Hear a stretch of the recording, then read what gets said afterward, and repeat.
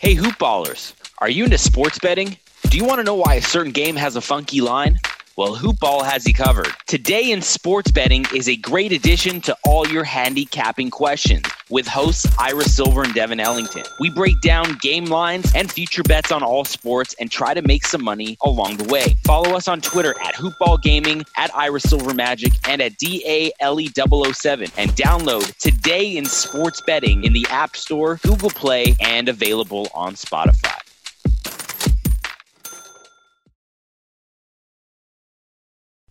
The following is a Hoop Ball presentation.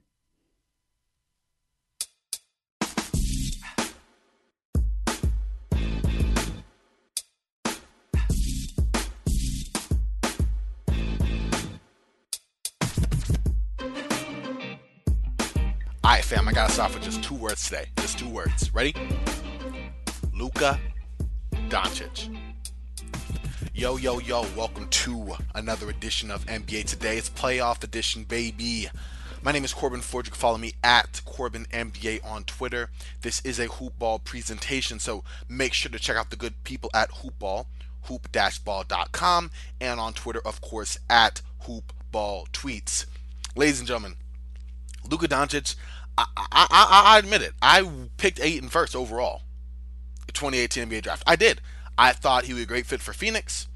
I thought that with his skill set as a modern big, that almost evoked memories of Shaq to me in terms of physical dominance potential, as well as a silky smooth mid-range game that could stretch out to 3. I was very high on Ayton, and I wasn't as aware on Doncic. I hadn't really done all my draft work. I knew he was really good, looked at some scouting videos, read from people I trusted, that sort of thing, but I don't know. I just erred on the side of, no, I think that Booker and Ayton is a must have, and that you do that 9 times out of 10. I am also the first to admit that I can and was dead wrong, and that's no slight on DeAndre Ayton. Of course, he's played well. He's had his ups and downs like most, but he's done well. But Luka Doncic has, going from Rookie of the Year to being not only able to be considered a contender for most improved, but also for MVP. What do you do with that man? And forget all that.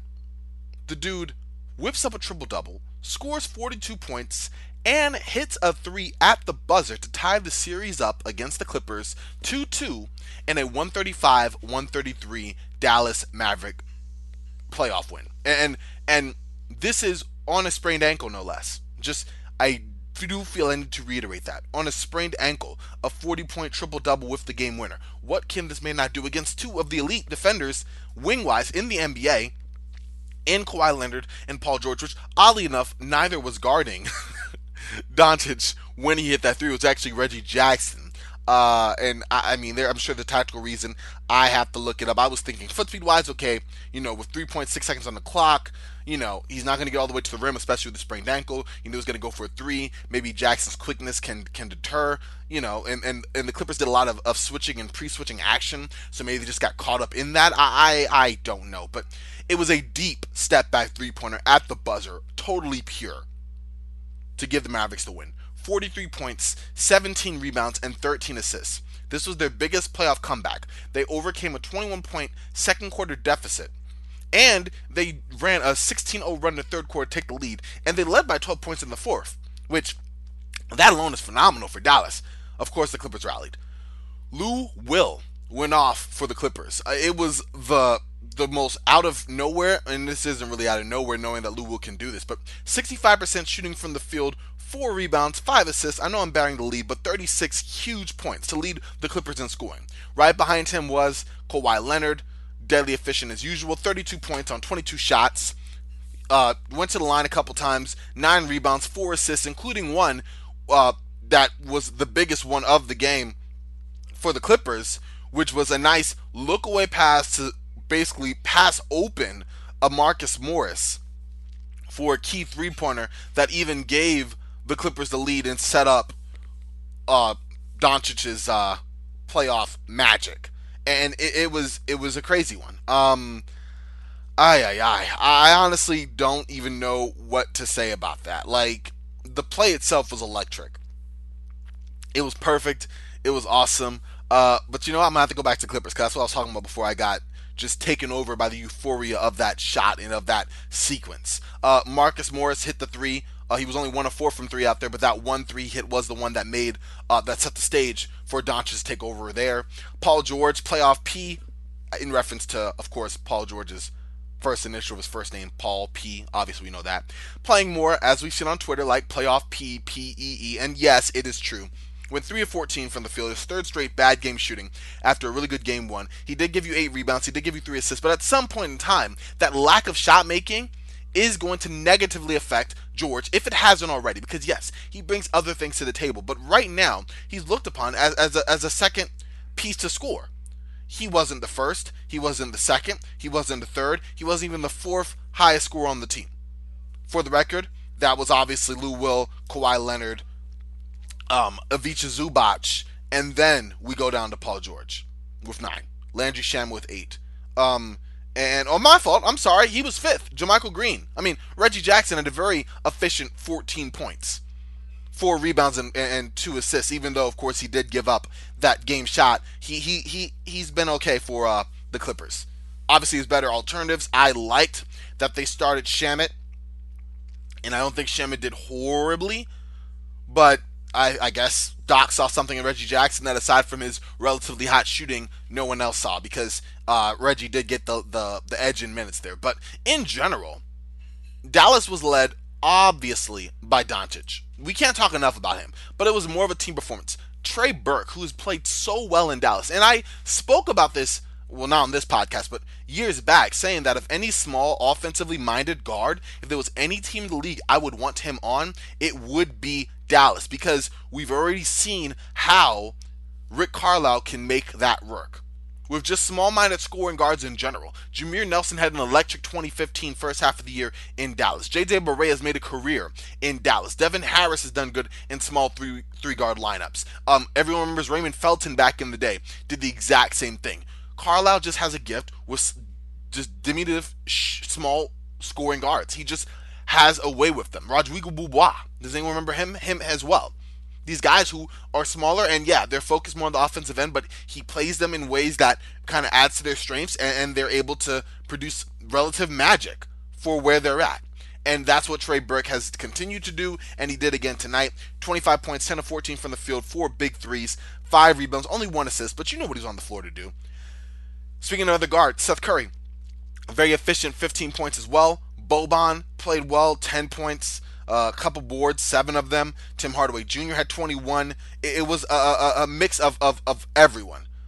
Michael Kidd-Gilchrist, I didn't even realize was on the floor for that much. He played 19 minutes, 3 points, 4 rebounds. But in general, you know, the Mavericks played without Kristaps Porzingis. You know, he's been up and down, battling that knee pain that he's had. And so this was big. This was big for them. The Mavericks in general, just the way that they've been able to play, and shorthanded too. Like I said, without Porzingis and that right knee soreness, with everyone knowing that Doncic is the primary offensive fulcrum for the Mavericks, and since we should mention this, he's also playing hampered with that sprained ankle, which is obviously slowing him down a little bit. He wasn't able to go all the way to the rim down the stretch. He really wasn't able to make it to the rim in general. He had nice craft and finishes where he used his body to manufacture space and then finish around the rim. But for the most part, there was no, you know, dead drives to the basket. And when it got especially down to crunch time, you know, with the shot clock going down, it was only the step back 3 he had or some awkward in-between shot with the defense draped all over him. And even with all of that, the fact that he was able to put up a very efficient 43 points, 58% shooting, y'all, rack up as many rebounds as he did, and the assist, and control the game from all facets for the Dallas Mavericks, the dude is a legend. Luke, a legend. I mean, that is what he is. I can't seem to wax poetic about him enough and what he's brought to the table. And going into this, I thought that the Clippers had the personnel to stop Luka. I really did. I thought, okay, he'll get his points. He'll make an impact on the game. He might have 1 or 2 games that are his, and primarily because he's that good of a player. But then I'm like, at the end of the day, they have Kawhi Leonard, they have Paul George. Those are 2 very good, dare I say, elite wing defenders. Even though Paul George has definitely lost a step or 2, and Kawhi Leonard, at least laterally, at least quickness-wise, has also lost a little bit as well. These guys are still people you do not want to play or have you guarding, and especially in the fact that Luka is not a blazing fast forward in that respect anyway. His pace, to me, is more of what a Paul George would prefer on the defensive end, more of what a Kawhi Leonard would prefer on the defensive end. But the fact that, I mean, he's an all-time great already. I don't even feel like I'm saying a hot take at this point. I'm sure y'all agree with me, and that's both insanely just ludicrous, but also just a testament to how good this guy is, especially just the development that he's had. Like, what do you do? What do? You try to get the ball out of his hands. Rick Carlisle's done a great job of making sure that other playmakers are on the court as the best playmakers that they have. There's enough shooting on the court, even if I would prefer that Maxi Kleber would actually make a 3. 0 for 5 today, 2 of 8 from the field.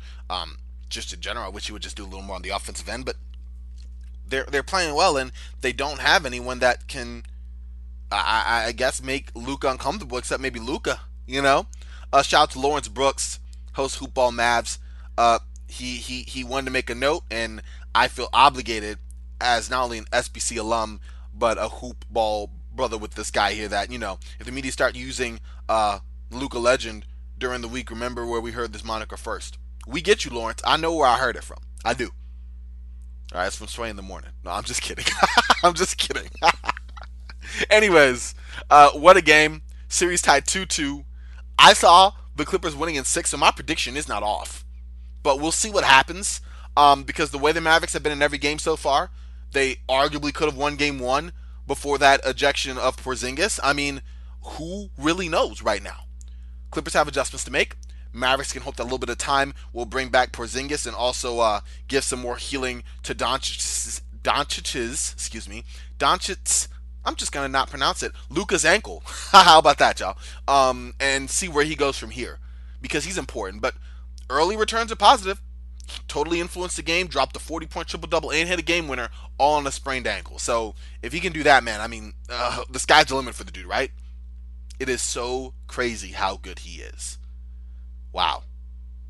All right, y'all. Now, I know none of y'all used any betting on this game. There was no betting here on this one, right? Nobody thought that it would be a 2-point spread. I'm not even gonna embarrass this pod and the great people who I work with on Hoopball by using betting vernacular that I'm not aware of, because I am not a betting man. I'm not. I think I am until I constantly lose. But I can point you in the right direction if you are a betting person. And that place is MyBookie. It has everything. It does everything. It's a home run. It's a triple overtime game-winning shot.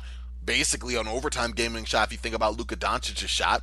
It's all of that. It's all wrapped into one. MyBookie is up-to-minute odds on all your favorite teams. And come on now, it's the playoffs. There's never been a better time to start playing. Really. There really hasn't. With MyBookie, it's easy. You bet, you win, they pay. I repeat. You bet, you win, they pay, okay? Feeling good about your MLB team's chances this year? Yes, that's right. In the midst of all this basketball, there is indeed baseball.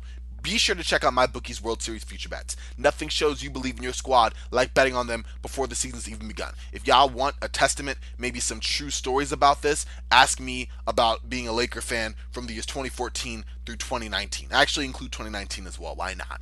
Okay, I'm just saying. I can show you about believing in your squad. But why stop at basketball? Why stop at baseball? Because guess what? Smart bettors are always looking toward the future.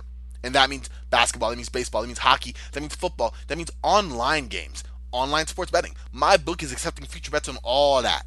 All of that. All right? There's never been a better time to start exploring it than right now. Join today.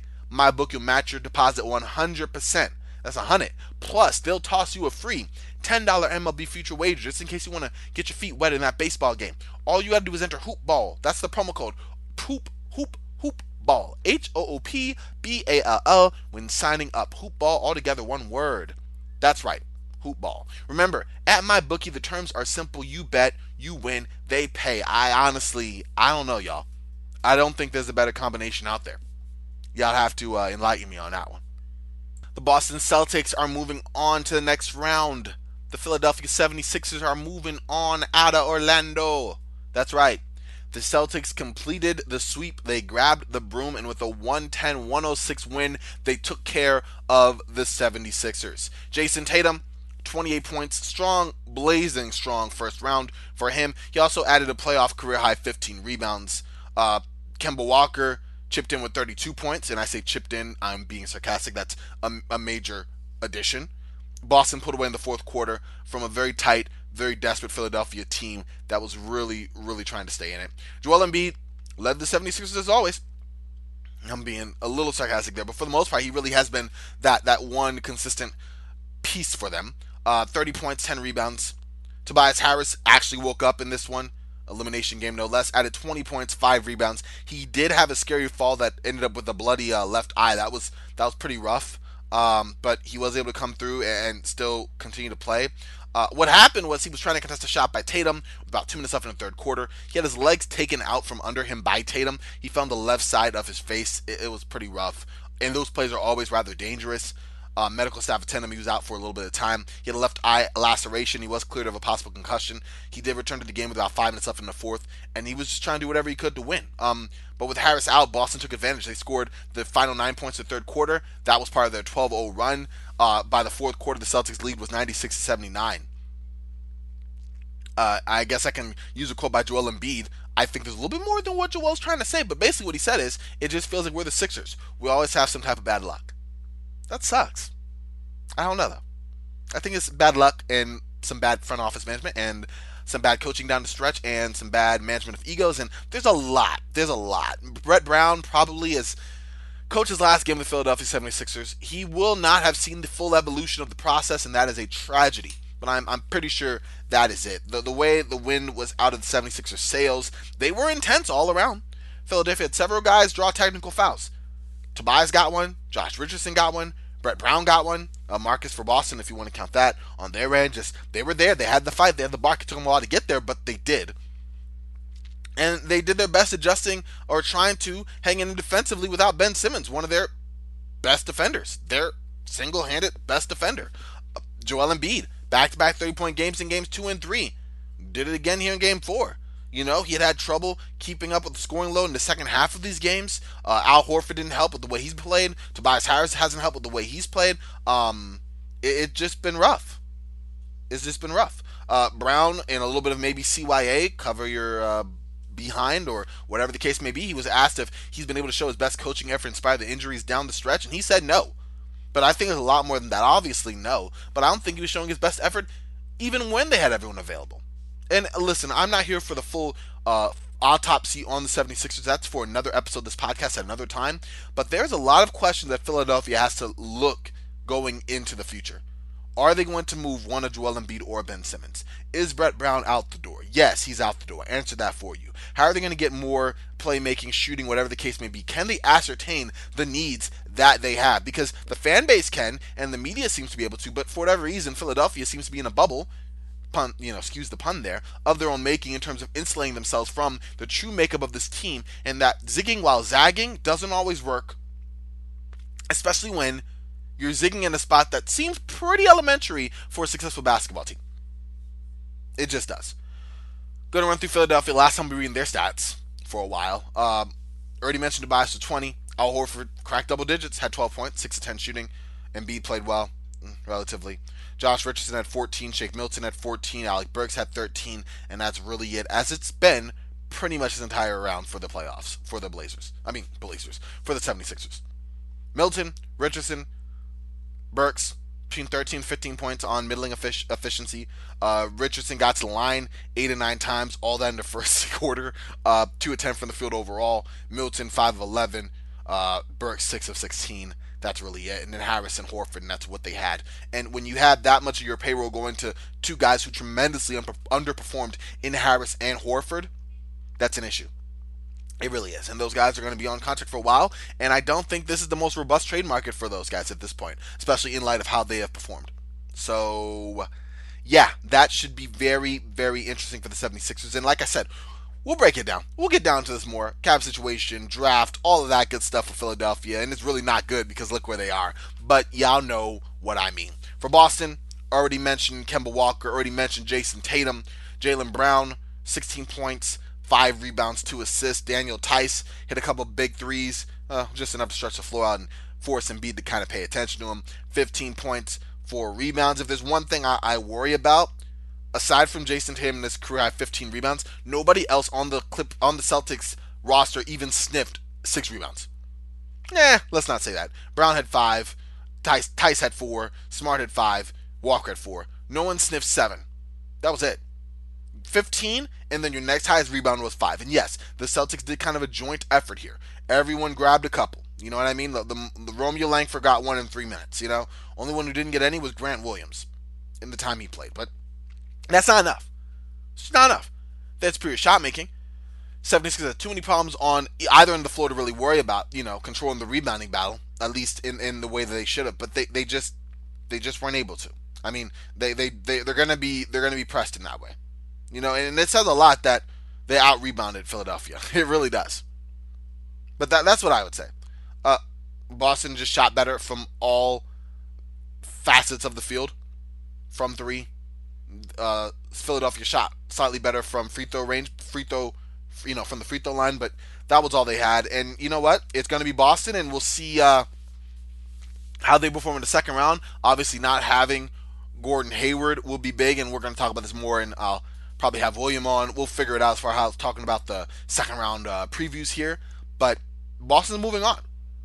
I hope they're able to cut their teeth in a little bit here and get something of a workout and something of getting their guys together. It sucks that they lost Gordon Hayward down the stretch, especially with a much stronger opponent. I don't want to bury the lead here, but waiting for them in the second round. So that'll be interesting to see. But this Philadelphia team, I mean, they beat themselves up as much as they were beaten from the Boston Celtics. I think it's fair to say that, and it's tragic to say that. But, off-season starts for them, and it starts now. Another team swept, y'all. Serge Ibaka and Norman Powell combined for 56 points. Yep, 56 massive points as the Toronto Raptors broke out the broom for the Brooklyn Nets and sent them home, or they're in the process of going home, with a 150-122 win. It was a shell-shacking from the jump, despite a big loss for the Raptors as Kyle Lowry had an ankle injury, limped off the floor in the first quarter. And that's something the Raptors will definitely need moving forward, especially since they'll be matching up with the Celtics, and the NBA is wasting no time. That second round matchup, the first of the season of this playoffs, will be on Thursday. So we have an initial second round matchup already set. But fear not for this game, because they did not need Kyle Lowry. Norman Powell scored 29. Serge Ibaka added 27 points, 15 rebounds, and it really wasn't even close. The Raptors got 100 points off their bench, 100 points off the bench, most in any game since official starters began keeping track in 1971. No bench has scored more than 94 in the regular season or 86 in the postseason. That's just the confidence of the team being able to have multiple guys step up and bring it for Toronto, which is one of the deeper teams in the NBA, and I've said this before, just one of the most well-balanced and well-executed teams out there. Pascal Siakam had 20 points and 10 assists, and with this win, the Raptors have gone to 11-1 in the bubble, and they've made it clear they're one of the top teams, as we already known, with or without Kawhi Leonard. For Brooklyn, Caris LeVert finally came through with a big offensive game. He scored 35 points in a game that was kind of a shootout, really, offensively. I mean, it was pretty crazy. Looking aside from that, for Brooklyn, aside from Caris LeVert, who actually had his most efficient game of the series as well. 47% from the field, 6 of 9 from 3. 7 to 10 from the free throw line, gave 6 assists as well. Jared Allen did not have a very explosive game, 15 rebounds, only 8 points. Tyler Johnson and Timothy Leao-Cabarrot were cold. Garrett Temple only had 10 points. So really most of the offense, although everyone chipped in, they had 5 different players in double digits. They were led by Caris LeVert with 35, with no other player adding more than Tyler Johnson's 13. For Brooklyn, I mean, everyone got off the bench, was able to contribute a basket because, it was a blowout, so that was something to take away for Brooklyn. But going back to Toronto, we already mentioned Pascal with 20, Norman Powell with 29, Terrence Davis had 14, Matt Thomas at 12. Everyone on the Raptors also scored, so there you go with that. Fred VanVleet had a quiet game, but he only had to play 18 minutes. Marc Gasol, 9 points in 20 minutes, and he had 4 rebounds and 5 assists as well. There isn't really a whole lot to break down this matchup. Brooklyn was just overly depleted. They didn't have enough pop. LeVert had 26 points at the half, and that was the only thing that kept it from getting out of hand. and he actually helped a Toronto lead that was 17 get trimmed down to a 9-point game at by halftime. But honestly, the Raptors blew it open for good once the third quarter started. Mount Norman Powell hit 3 straight three-pointers for a 12-0 run. That doubled the lead to 94-70. Then Ibaka hit 2 straight threes. Then Terrence Davis hit one at the buzzer. By the end of the third quarter, it was 116-87. And honestly, at that point, I was like, okay, we're done. The Nets were swept for the first time since Miami beat them 4 straight in the first round in 2005. Remember, that was with the good old I think was that the year that Vince Carter was traded there. Yes, he was, and also Jason Kidd as well. Richard Jefferson, that squad. LeVert has the last two 30-point games against Toronto. The Raptors hadn't given up 30-point games since he scored 37 back on February 8th, which was, if y'all did not remember, back when the regular season was still in play. Other than that, this was crazy. Toronto has now beaten the Nets for the first time in their 3 postseason meetings. The Nets won a playoff series against them in New Jersey as a member of the New Jersey Nets back in 2007, and then they won in 2014 when they were led by, of course, Kevin Garnett and Paul Pierce. And both times, the Nets were the 6th seed. So that's a little bit of trivia there for you. Other than that, really kind of straightforward. Again, we'll have to look deeper into how the Celtics and Raptors will match up. That playoff matchup is certainly intriguing. Coach Nurse was honored at midcourt after being voted Coach of the Year. He improved to 28 in the postseason. That's one shy of Dwayne Casey's franchise record for playoff victories, and he's been great. He's been great. In the field house, one of the arenas specifically being used by Disney, Toronto improved to 7-0. So right now they're flaming hot. They do have to monitor the progress of one Kyle Lowry and see how he is playing or not how he's playing, how he will adjust, because ankle injuries, as we've seen, can be very detrimental. And then we've also seen players like Luka Doncic come through in spite of those. So it'll be important to look at moving forward how he'll go. And with such a quick turnaround time, they'll have round-the-clock treatment from now until Thursday till they suit up for Game 1 of the second round. Then Dallas, excuse me, the Denver Nuggets, they are pushed to the absolute brink, down 3-1, and I don't know. The Utah Jazz are not the Golden State Warriors. But last I also checked, the Denver Nuggets do not have a prime LeBron James or any version of LeBron. So I'm not super optimistic on their chances of coming back. But enough of that. Let's get on with the game. Mitchell was the story of the game. He's been really the story of the series. He scored 51 points tonight, 18 of them in the fourth quarter. And with that, they got another 50-point game. Jamal Murray for the Denver Nuggets scored 50, but the Jazz behind Mitchell were able to outlast Denver 129-127, and Mitchell was red hot. Remember, he scored 57 points in Game 1, so now 51 points in Game 4. He was 15-27 from the floor.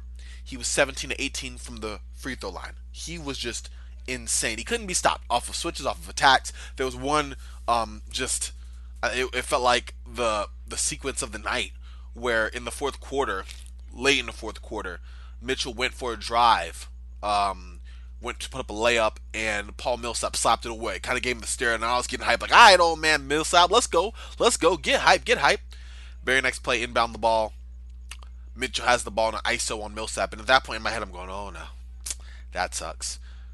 Quick left to right crossover. Have Millsap shift his feet real quick right back into a 3-point shot. Millsap out of position. Mitchell drains the buzzer. The buzzer. I'm not saying buzzer, but he drained the ish, and then he has some words, not even directly to Millsap, but just to anybody. He was just that electric out there. It was a mess. The way that he's been playing has been insane. To think that he's only 23 and doing that, I mean, what do you say? What do you say to that, right? He's one of only 2 other guys to have done that in the playoffs, other being Allen Iverson and Michael Jordan. Putting up multiple 50-point games in a playoff series. Like, it's insanity.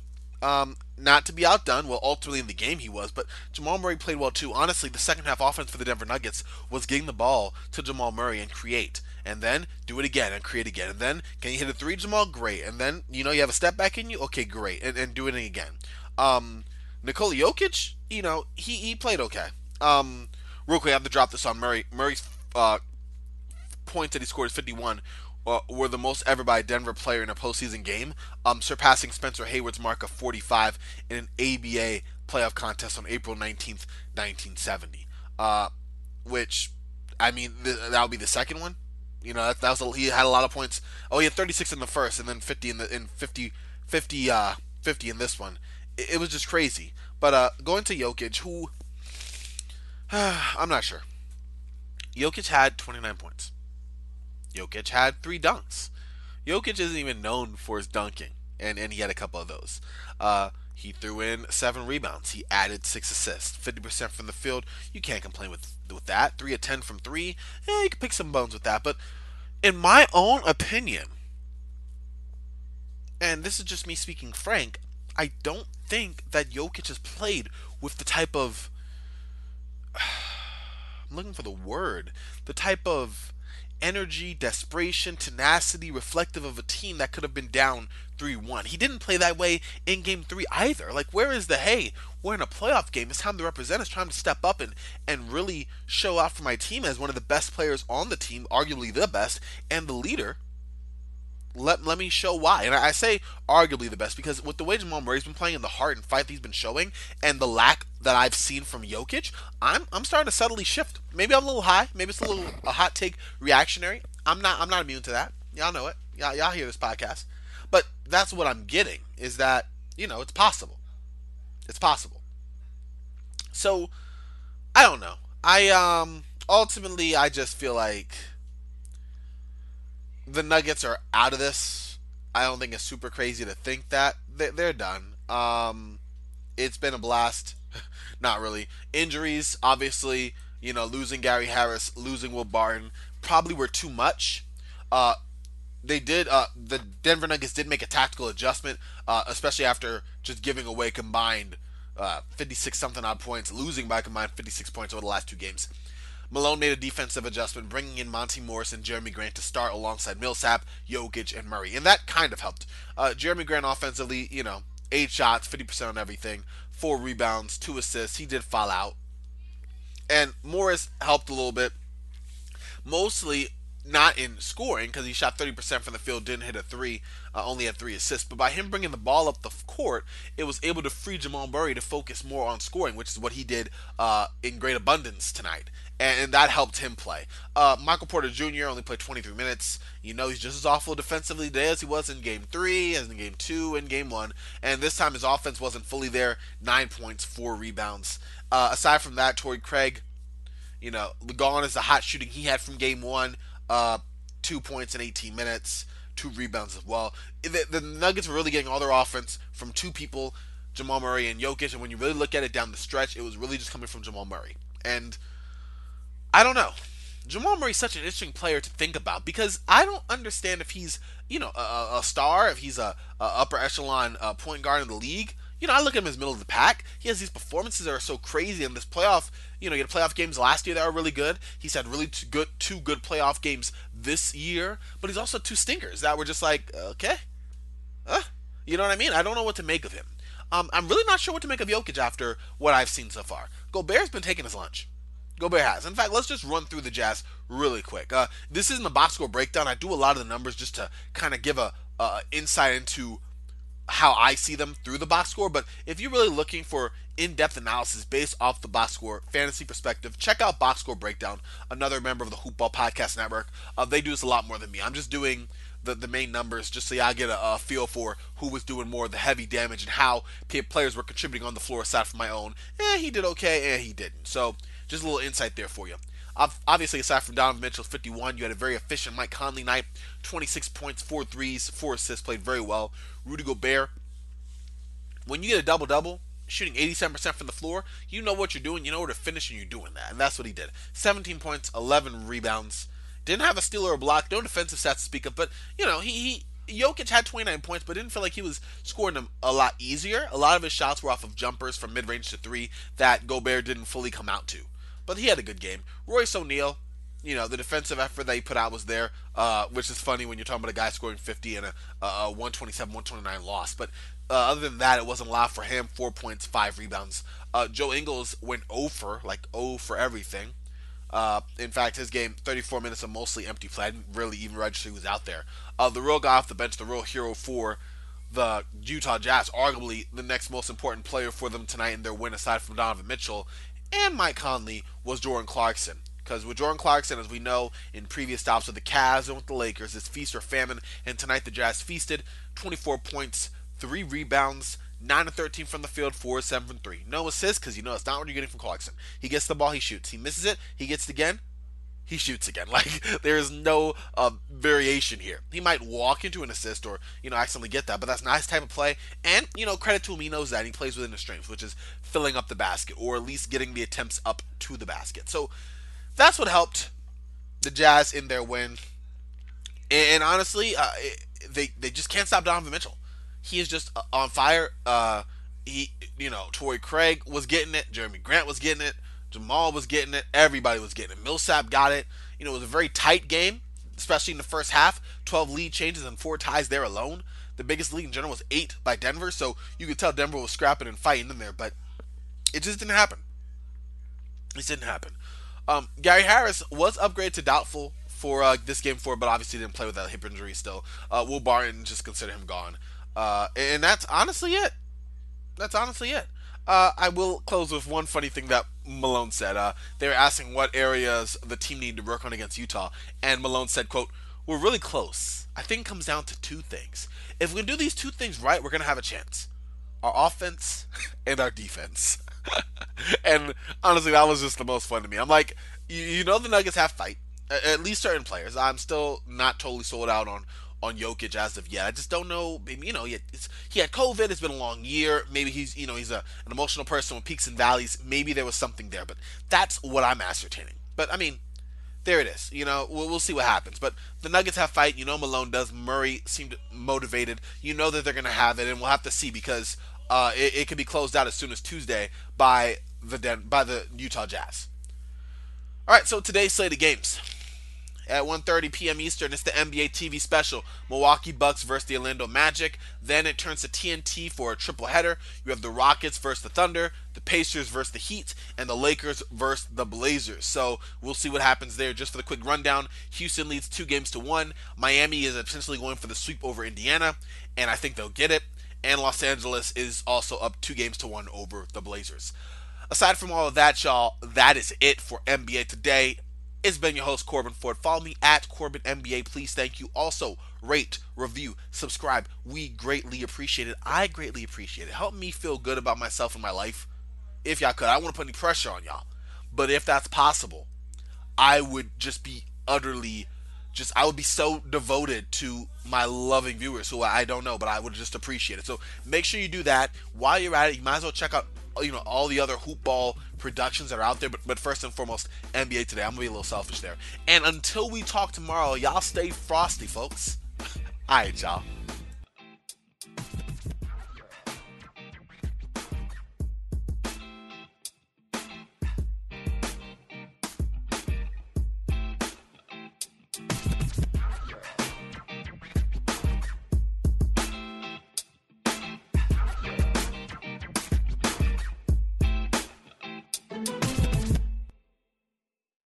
This has been a Hoop Ball presentation.